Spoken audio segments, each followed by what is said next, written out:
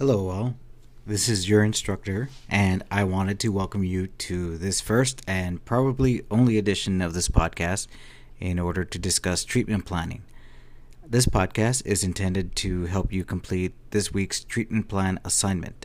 I created this supplemental podcast because I determined a lot of the information about treatment plans from Chapter 6 was not included in the lecture, so I will address it here. First, I'd like to reiterate how important treatment plans are. Now, it is definitely not the most popular topic in substance abuse counseling, but it is an essential part of who we are and what we do. The problem with treatment plans is actually creating them and writing them out. I will offer a few tips to help you create an original treatment plan, which is the intention of the assignment. Remember that the treatment plan needs to be completed in collaboration with the client, meaning they have to know and agree to all the goals on them. When I have a treatment planning session with a client, usually their second session, I begin by explaining the purpose of the treatment plan. I say something like, "We need to create a treatment plan for us to follow throughout all the sessions you come in for. That way we'll know what to discuss each time you come in." Notice I use the words us and we to ensure the client that I'm joining them in their treatment. I am not giving them their treatment. Once you establish collaboration with the client, the next thing you should do is identify the main problems of their lives related to substance use, which needs the most attention based on their assessment information. A typical treatment plan includes about 3 different problems.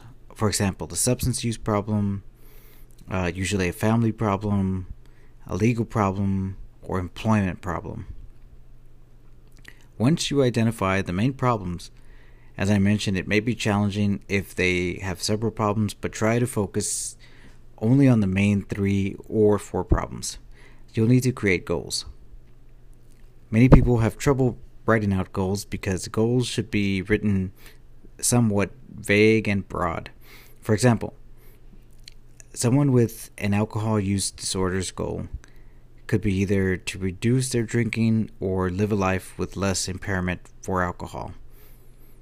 Always use the language or wording directly from the client, which means you'll really have to ask them, "What is your goal?" or "What would you like to change?"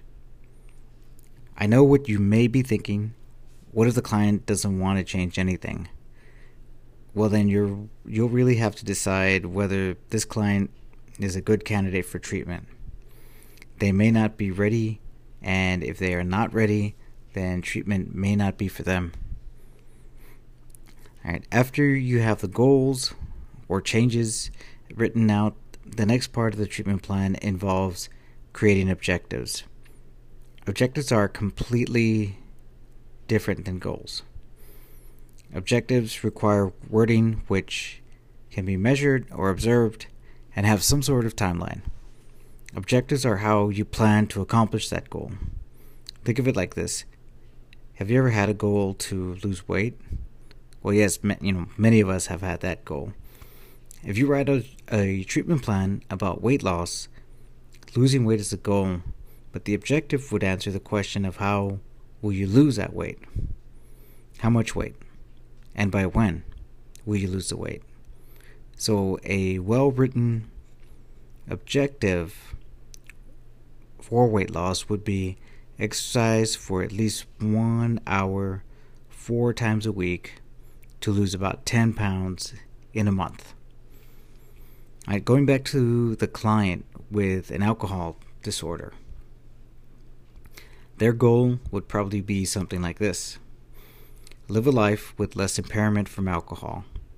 But the objective for that would be drink alcohol below moderation levels to at least 2 or less drinks of alcohol 3 times a week within the next 90 days.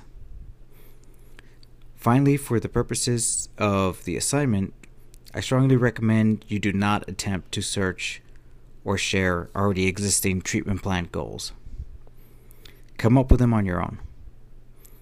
It is a skill that needs to be practiced continually, but many counselors become lazy and will often use the same treatment plan objectives for most or all of their clients. This is just sloppy and might even be unethical. Think about your personal weight loss example, and imagine if you seek professional help on how to lose weight. Everyone loses weight differently. For example, I know when I stop eating sugar, I drastically lose weight with little or no exercise. So how would you feel if you go to someone and they use the same treatment plan with you as they do with me? Would it work for you as well? Maybe, maybe not. Which is why each treatment plan needs to be original for each individual. Alright, that's all for now. Good luck with the assignment and becoming a great treatment plan writer.